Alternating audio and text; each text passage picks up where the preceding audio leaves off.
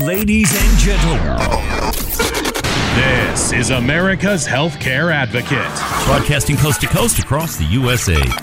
Your guide to protecting your personal health, bringing you simplified answers to the complex questions surrounding healthcare. Everything from cancer to liver transplants. Nutrition, exercise, My yoga and Pilates instructor, Dana Goodale. mental health, and even pet care. Dr. Wayne Hunthausen, Westwood Animal Hospital. Empowering you to take control of your health and wellness. My very special guest today, Grace Marie Turner, president of the Galen Institute. Welcome back, Grace Marie. Well, Carrie, it's a pleasure to be with you, and I do have to say, you are the most knowledgeable about health policy, just superlative. And now, ladies and gentlemen. And now, America's Healthcare Advocate, Carrie Hall. Hello, America. Welcome to America's Healthcare Advocate Show, broadcasting coast to coast across the USA. Our producer today, Mr. Mark Gross. I'm your host, Carrie Hall. This is your show, America. Thank you for joining us and making us one of the most listened to talk shows throughout the United States on 200 affiliates, a little over 200 now, across the country. And today, broadcasting live from my kitchen. That's right. Our studios are closed. So Mark Gross, my producer, is working out of his home, and I'm working out of my home today, and that's as we did last week on the broadcast, the same way. If you want to follow us on Facebook or Instagram or the website, it's America's Healthcare Advocate, America's Healthcare Advocate, or you can do the Facebook at Carrie Hall, Caryhall. Also, on the website, all of our podcasts are up there, so if you want to listen to the show again or tell somebody else about it that might be interested in it, the podcasts are on iTunes, TuneIn, SoundCloud, and Spreaker. So lots of ways to listen to the show. Got a lot of feedback last week after the show. We got a number of people calling us, and I'm going to give one anecdotal example here. A teacher called whose husband had been laid off from his job. She was the teacher, he wasn't. And she was concerned about health insurance and what was she going to do? You know, should she do COBRA and move everybody over to her school plan, but it was going to be very, very expensive. And so we chatted about that, and Joyce Thompson from the RPS BBDI office was able to help her, and she wound up, believe it or not, getting a $1,700 subsidy that actually covered the cost of her health insurance on an ACA plan. So it worked out very, very well. We were extremely happy to be able to help her. If you do need any help like that, the number is 877-385-2224, 877-385-2224. All right, on today's show, and this is a show that took a lot of work to get done, and I want to thank the people over at St. Luke's Healthcare System, specifically Laurel Gifford, who was instrumental in pulling this together. You know, I wanted to do a show that pulled back the curtain on what's going on with providers. What are they dealing with, and how is this all working right now? So I was able to reach out to one of our largest hospital systems here in the Kansas City Metro. I think we've got 9 St. Luke's facilities in and around the Kansas City Metro. And joining me today on the broadcast is Dr. Mark Larson. He is St. Luke's Healthcare System's Operations Section Chief and Emergency Medicine Physician. And what does that mean? It means he's the guy in charge. He's the guy that is, with his team, organized their response to the COVID-19 virus and is working very long hours with a lot of his other teammates, some of whom I've spoken with, like Dr. Tracy Stevens, who you may be familiar with, who's done a number of radio shows with us. But I thought it would be very helpful and insightful for all of you to hear what the frontline medical professionals are doing in this fight against COVID-19. So, Dr. Larson, welcome to the show, and thank you for taking time out of your extremely busy schedule to do this today. Happy to do it. Thanks for having us. Well, it's a privilege to have you on. The first thing I want to ask you is, how are you doing, and how are your teammates doing? I know that you're working very long hours. I imagine you're probably a little tired by now. Yeah, you know, we're saying it's a marathon, not a sprint, although we've kind of started off like it's a sprint, and trying to keep up that pace on a day-to-day basis has been a bit of a challenge, but we've got a pretty amazing team at our system level as well as each of our hospitals. So we're doing well. I think, like I said, it's been stressful, but I think we put out a lot of good work in our preparation plan. You know, I think it's important for people in this to understand in this country the links and the risk and the dedication that providers in this country are showing and doing. I saw a picture of a Southwest flight out of, I think it was North Carolina or something, full of doctors and nurses flying into New York City. It was pretty remarkable.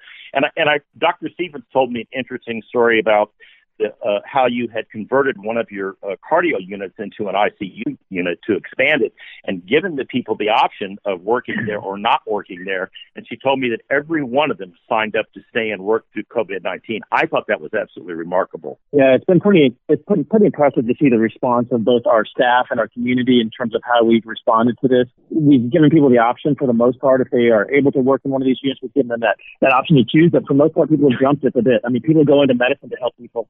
And over time, the healthcare profession is, maybe we've seen a little bit of degradation of how that's happened. But now I feel like more so than ever, I think that that willingness to put yourself on the front line, regardless of what the risks are, in order to help your fellow citizens has really been something that's been really neat to see. Yeah, it's front and center, and I think it's quite remarkable. Let's talk a little bit about, because you're in charge of this task force. You're the guy that's leading it, along with all of your teammates that are working with you. But talk about, when you first started to understand what this was going to look like. I know that you guys, I think it was on a Friday, and I don't know the exact date, but you started working all through the weekend to prepare the hospital for what you knew was coming. Talk a little bit about what that was like and what you did to organize this. Yeah, so we follow what's called the hospital or the Healthcare Incident Management System, or the HIC system, and we've set up an incident management team both at our St. Luke's Health System level, and like you alluded to in your introduction, St. Luke's Health System is a large health system. It's the second largest health system in the Kansas City metropolitan area. We have 4 acute care hospitals, 4 critical access hospitals, 7 community hospitals, 2 long-term care centers, 13 convenient care clinics, and 2 urgent cares.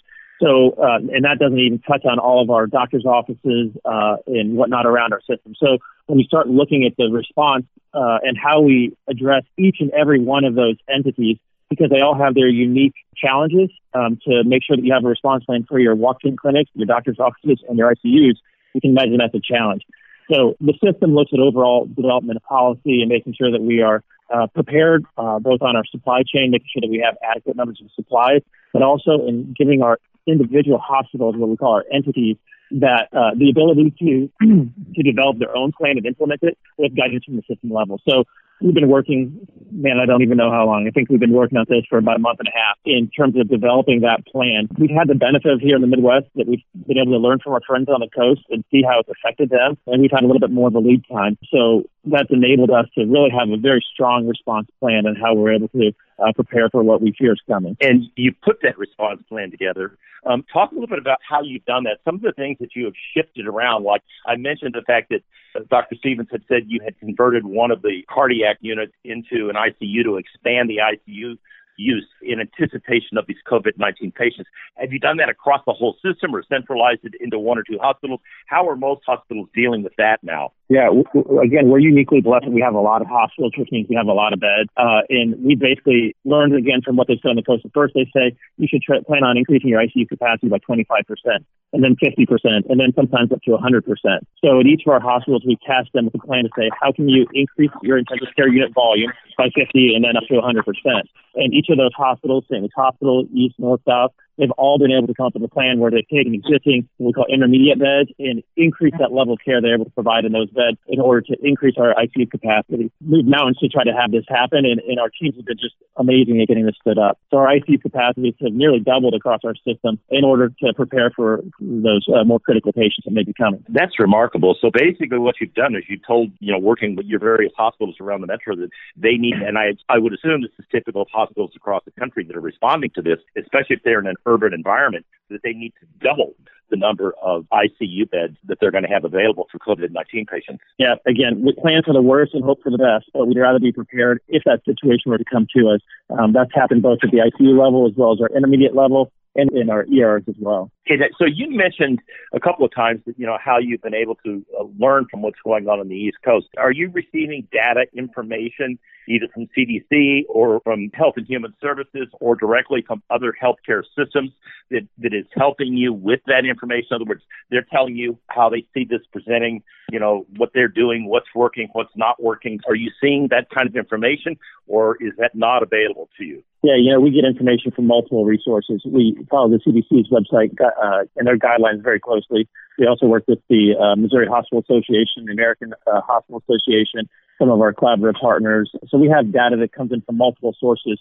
So we're able to learn from that and use that information as we develop our plan. That's great to hear, because that means that obviously on a national basis, the American Hospital Association and others are getting that data out to help you understand what's going on, and then obviously help everybody from the standpoint of what works and what doesn't work, right? Correct. Yeah. And so we're able to learn from missteps that have happened around the country and hopefully not recreate those mistakes and again, be a little bit more prepared when this does hit us. Yeah, because it's obviously, I think Governor Cuomo described it as an oncoming train, and then he described it as a bullet train. And obviously with what we see going on in New York, that was no overstatement. I don't think it was obviously clearly an issue. All right, we're going to wrap up this segment. When we come back after the break, I'm going to continue this conversation with Dr. Larson. We're going to go into what are they doing to help their staff. We're going to talk a little bit about that. And we're also going to talk about this question of supplies. And you heard the doctor mention supply chain. So when we come back from the break, we'll get into some of that. Stay tuned.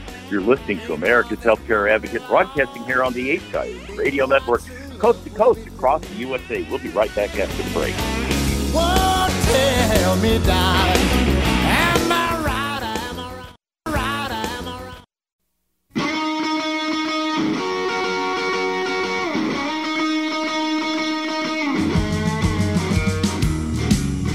Welcome back. You're listening to America's Healthcare Advocate Show, broadcasting coast to coast from my kitchen. That's right. Mark Rose, my producer, is mixing this in his studio at home.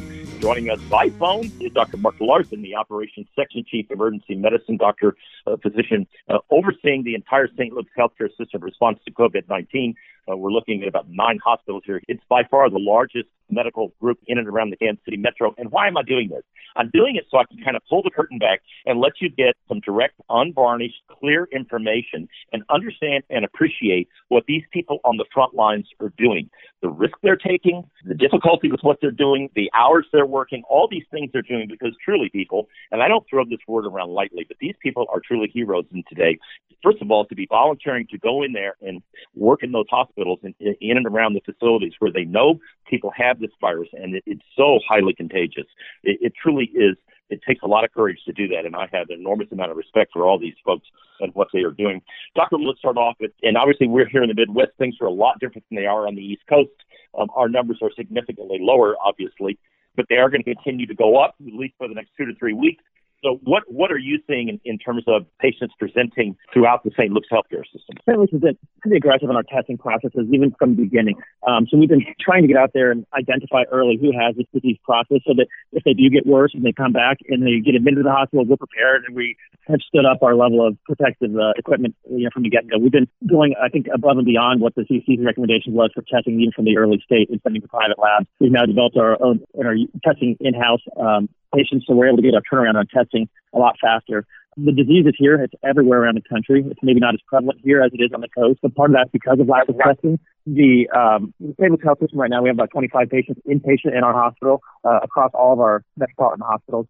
And we have probably twice that number that are being what we call patients under investigation. So the disease is here. We're prepared for it. We haven't hit that major onslaught, if you will, like they have on the coast, especially up in New York State and New York City. But we're preparing for that, and that's why our preparation plans, I think, are so important. Okay, so you mentioned supply chain, and unfortunately, the national media seems to really be fixated on this issue and in a very negative way, and they seem to go out of their way to create. I heard Dr. Deborah Briggs, and I have enormous respect for her. I heard her tell one of these reporters that they need to stop scaring the American public with some of these stories they're putting out there. Talk a little bit about the supply chain issue. How are you guys? Are you getting what you need? Masks, face shields, protective clothing, the ventilator question. Kind of go through that a little bit, and what have you been able to access? Again, I think our staff will tell you we've done a pretty decent job of making sure that they have the appropriate level of personal protective equipment that they need. And it's a graded response based on the risk factors of the patient, potentially even the risk factors of the staff. So not every patient that comes in poses the same risk. An ankle sprain in the ER is a lot different than a person in respiratory failure. So we tailor the level of equipment that we use based on their risk and our staff's risk. We are not in a rationing position for personal protective equipment. We're in a conserving model. We have it. We have plenty of it for right now. Our concern is what happens if the supply chain dries up. And that's the unknown. So right now we have adequate supplies for dealing with our staff for a foreseeable future. But our concern is that if we get to that point where we do have an influx like what you're seeing in New York State and New York City, that our supplies, we would not be able to restock.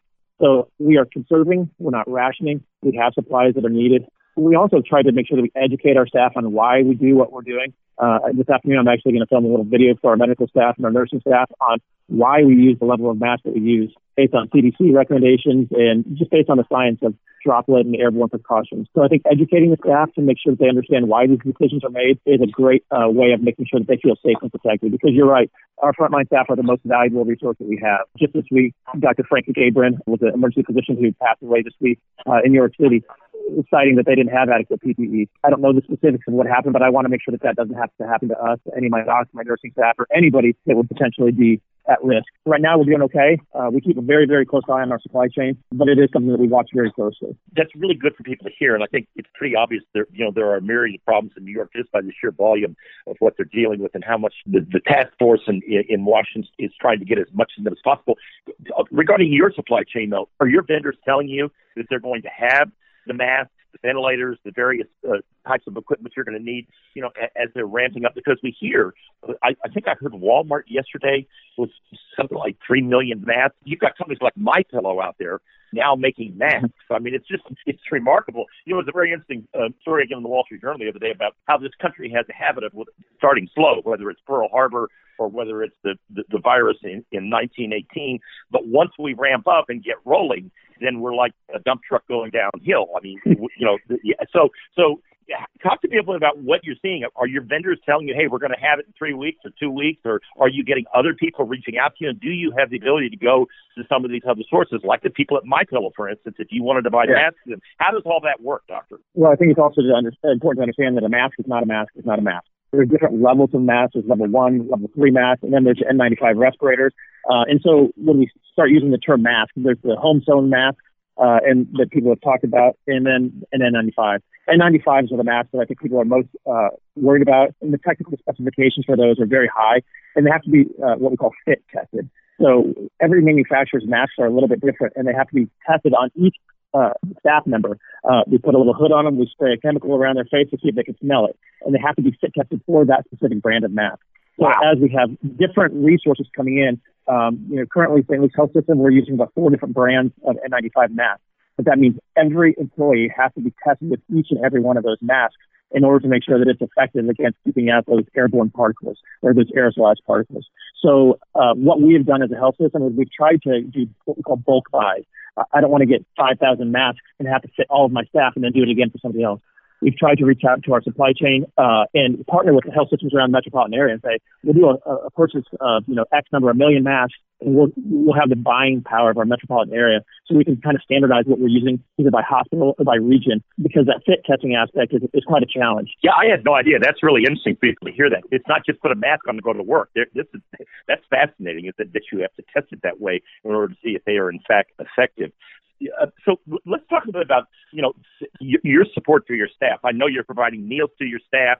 How are you helping if they're working 12-hour days or whatever, are they going back and forth at home? Are they trying to stay in hotels? Obviously, there's a lot of hotel space right now. Are they trying to stay in hotels close to the hospitals? How is that all sorting out? We've identified a process and partner with local hotels around the region next to each of our facilities where we can identify high-risk staff.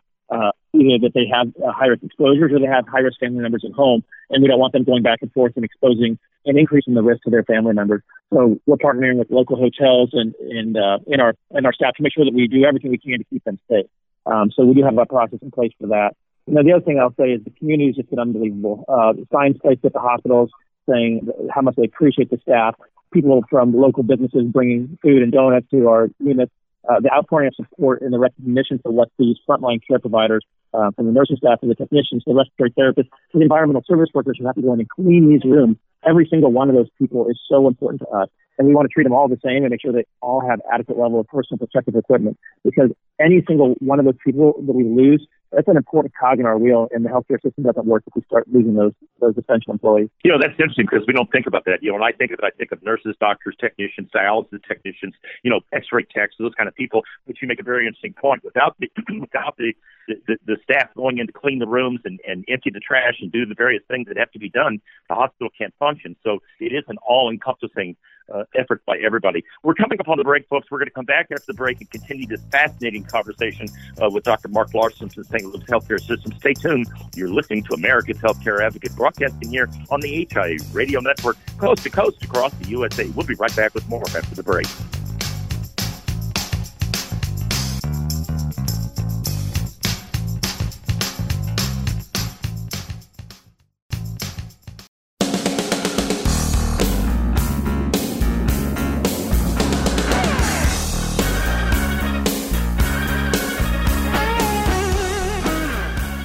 Welcome back. You're listening to America's Healthcare Advocate Show, broadcasting coast to coast across the USA here on the HIA Radio Network. By the way, as I mentioned in the first segment, if you are a person who's been laid off or lost your health insurance or need help with it, you can call 877-385-2224. Operators are standing by. They will take that call. Or you'll go to the voicemail, one of the two, if they're swamped. And the folks at RPS BBDI will get back to you in the next day or so. So we've had a number of people call where this is happening. I told the story about the teacher. Surprising, she wound up getting a $1,700 subsidy, which paid for the health insurance for her entire family. So there is help out there. You need to know that. If you need help, call the folks at RPS Benefits by Design at 877-385-2224. Doctor, let's go back to this a minute and we'll kind of segue into the general public issue. But we talked about, some of the things you're doing to help your teammates that, don't want to bring this stuff home. I read a story about a doctor who was literally on his front porch taking his clothes off and throwing them in a plastic bag and then going inside the house. So talk a little bit about what you all are doing and the stress this is putting on families, in terms of that kind of an issue. People are you going in the garage and changing clothes when you get home? Yeah, I would bet if you were to survey healthcare workers and people working in the hospital right now, that the vast majority of those people aren't wearing their scrubs or their hospital attire into their house and coming in contact with their kids. So I think that's probably more the norm than the exception. And I think, like you touched on, I think the stress that this brings to families, obviously the healthcare workers, the physicians and staff are under stress at work, but the silent victims here, I think, are their family members at home, their kids, their wives. They're isolated at home, school's out. Their spouses are potentially having to pick up the extra work at home. In my family in particular, my wife's also a physician. She works at a children's hospital. So we have 3 young children, and I can't use my parents. I do have to use a nanny, but the stress that it goes on the family members and the kids, I think those are the silent victims in this process for not getting to see their mom and their dad because they're needing to be there working in the hospital. I think and people maybe don't recognize. We've got 4 grandchildren, and none of our kids are medical professionals, but just having them all at home. And one of our daughters got sick with pneumonia, and it was just a nightmare because you've got the children right there underfoot the whole time, and I can only imagine what this is like for the providers because the hours you're working, and like you said, grandparents can't come over and take care of the children. That's not You can't do that now. There's too much going on out there for that to happen to make sense of it. So it's interesting to hear. Let's segue from that into this whole discussion about masks and gloves. I mentioned, we were on the break off air there that I was at Whole Foods yesterday getting some groceries, and you've got people wearing masks and gloves, around the store, and how effective and how sensible is that? I mean, I've heard all kinds of opinions on this. I mentioned off there that I'd watched a long video by one of the frontline ER docs in New York City, and he went through this, and he said basically the masks that people are wearing in these stores and out in public are of very little value. The only value is to keep you from touching your face. That's the way he also said the same thing basically about the glove issue. So talk a little bit about that and how, is that something people should really be doing or is it even effective? So I'm going to do for you guys what I'm going to do for our staff as well, is not just tell you what you need to do, but why we need to do it. Because I think, you can hear from anybody telling you what to do, but if you understand why it's important, I think that goes a long way. So the virus is spread mostly by droplet precautions, right? Someone coughs or sneezes, and those droplets spread through the air and they drop on whatever is in that area. The fruit at the grocery store, the doorknobs, the handles, anything you touch, this virus can live on those for extended periods of time. The masks that we're wearing in the hospital environment, if I'm in proximity to somebody and they sneeze or cough, it's protecting me from inhaling that directly. So that's the reason why the masks are so important to be used in a healthcare setting when people are coughing, sneezing. And then when we're doing other procedures, which may make this more what we consider an airborne, putting somebody on a ventilator or doing a procedure on somebody. The important thing is that if you're out at Whole Foods or at the grocery store, that you don't know who was there before you and who potentially had coughed, sneezed, anything in their hands and touched whatever is out there. So we've heard time and time again, wash your hands, wash your hands, wash your hands. And that truly is the number one way of making sure that we keep ourselves and our population safe. Staying away from people, socially distancing, so you're not around a large amount of people, staying home, but then washing your hands, because you touch that doorknob, you touch that fruit that someone maybe has already contaminated, you need to wash your hands, and then keep your hands away from your face. It's amazing if you realize when this first came out, how many times I subconsciously had my hands up by my face. And for me, just to have to hold my hands down by my side so that I'm not constantly touching my face is quite a challenge. But it's really things like that. And if people understand why that is so important, I think people will help bend that curve on doing the good hand hygiene and, increasing our social distancing and making sure that we can flatten that curve. It's very interesting because Dr. Deborah Birx talks about this a lot, and so does Dr. Fauci, that the single biggest thing we can do, and you just talked about it, to bend that curve is take this seriously. Take the social distancing seriously. Wash your hands. Take that part seriously.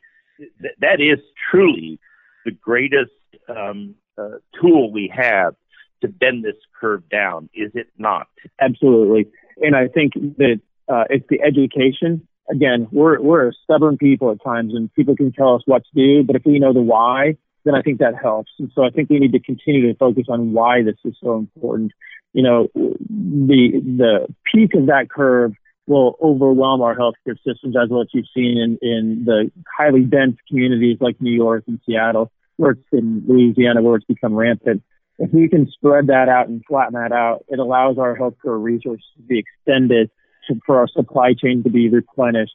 It's really, really an important thing that we have to focus on. Yeah, and I think it's important for people to hear that. I'm going to ask you another question. This may be my own paranoia, so if you choose to laugh, go ahead. When I bring home groceries, all the fruits and vegetables get washed in a solution, and any package that comes in this house, I wipe it down with the Clorox handy wipe, and I also wipe down the steering wheel in my truck anytime I go out or come back, and I do the same thing to the doorknobs and the rails coming in the house. So is that something as an additional precaution that makes sense for people to do? I think it makes sense. I don't want to spread paranoia, but I think, again, you want to think logically. If you can socially isolate your whole family, but if one person is going out and becomes infected or becomes a carrier and is bringing that infected fruit or boxes or whatever into your house, then I don't think it's unreasonable I keep alcohol hand wash in my pocket if I have to run to the grocery store. The very first thing I do before I touch my phone or anything else like that is I alcohol my hands. So I think you're exactly right. That I think I'd rather people focus on being too precautious than being too than not enough. Yeah, it's interesting because I know I mean, it literally sounds crazy, but when I go down and get the newspaper in the morning and come back up because it's in a plastic wrapper, I throw the wrapper out, wash my hands, and this sounds even crazy, but I actually wipe the paper off. I mean, because what you say, you read the information that this virus can survive on all these different surfaces for various amounts of time, some of them, 2, 3, 4 hours, some of them a lot longer than that. It doesn't hurt to be overly cautious. And I'm, chronologically challenged. I'm 70 years old, and I'm in a high-risk category because I have asthma, and so does my wife. So for us, it being super cautious just seems to be the right thing to do. I think you're right. I think there's very little drawback to doing that. And if you have the supplies, obviously I don't want people running out and, there's not many supplies left on the shelves anyways, but washing your hands doesn't take much in the way of supplies. It takes water and a towel. So I'm just making sure that we're being smart and trying to protect ourselves and really listen to the guidance given to you by the CDC and Dr. Fauci. I think that's really important information. Yeah, it is. There's a lot of good information, important information coming out of CDC. We're going to wrap it up in this segment, folks. We'll be right back after the break. You're listening to America's Healthcare Advocate, broadcasting here on the HI Radio Network, coast to coast, live from my kitchen. We'll be right back with more after the break.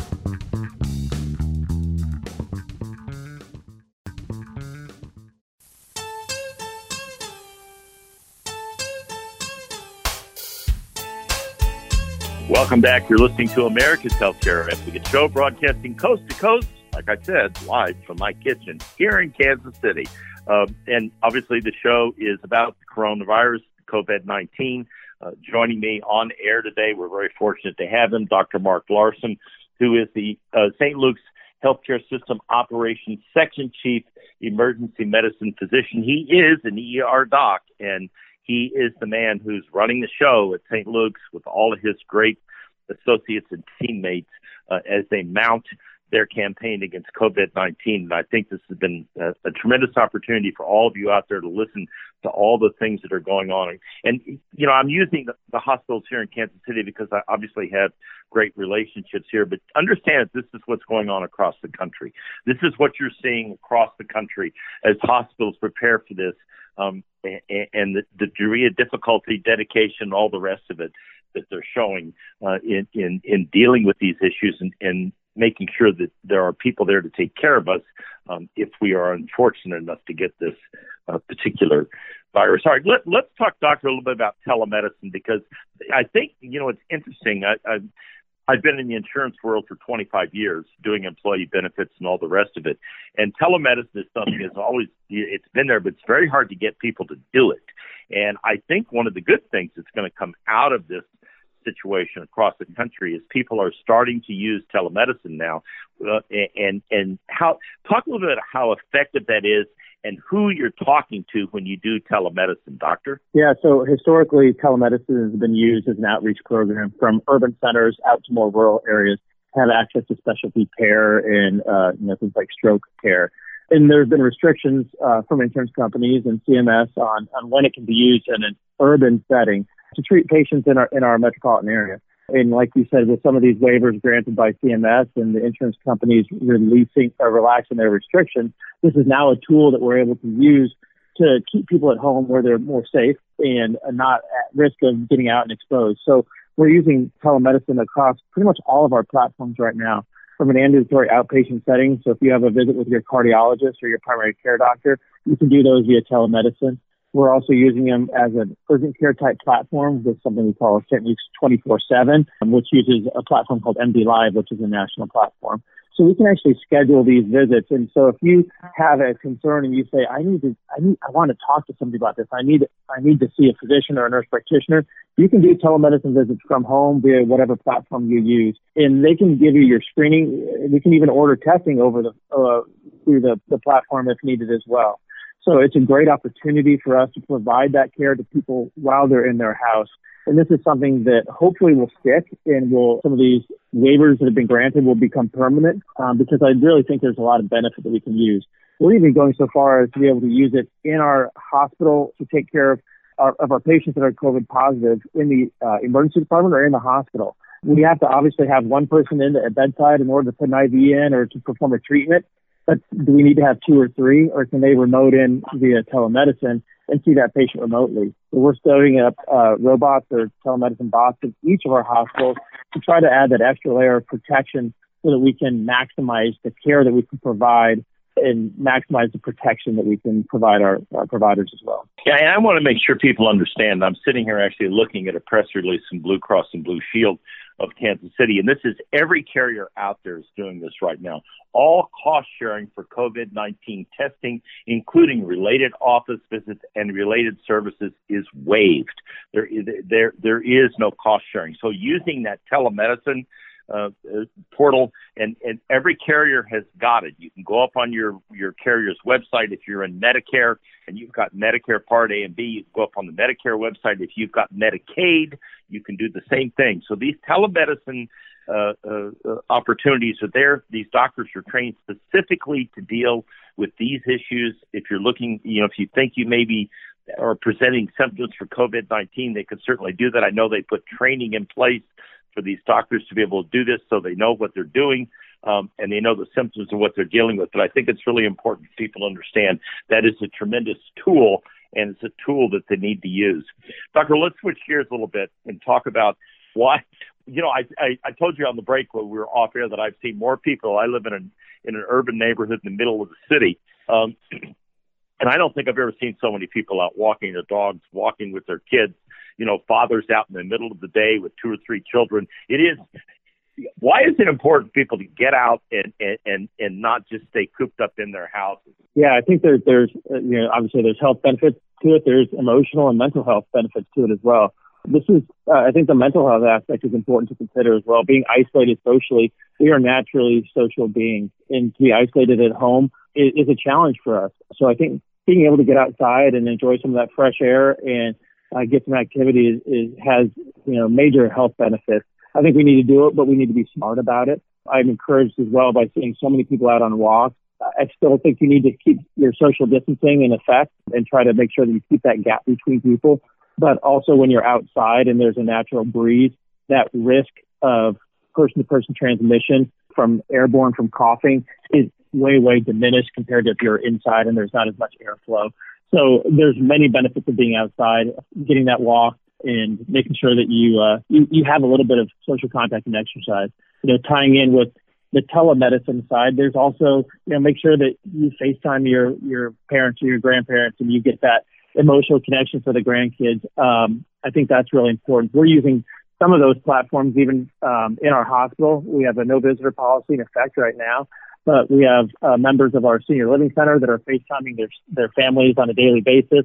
We have a senior member of one of our senior living centers whose wife comes to the window every single day, and they look at each other and kind of talk through the window because they can't come in contact with each other because of the increased risk. So using telemedicine to have that emotional connection to your family members, as well as having some ability to get outside and still see people, is really good for your physical and mental and emotional health. Yeah, we're coming on the end of the show here, and I just want to take a moment to thank you for doing this. You all are extremely busy right now. I don't even want to guess the hours you're probably working.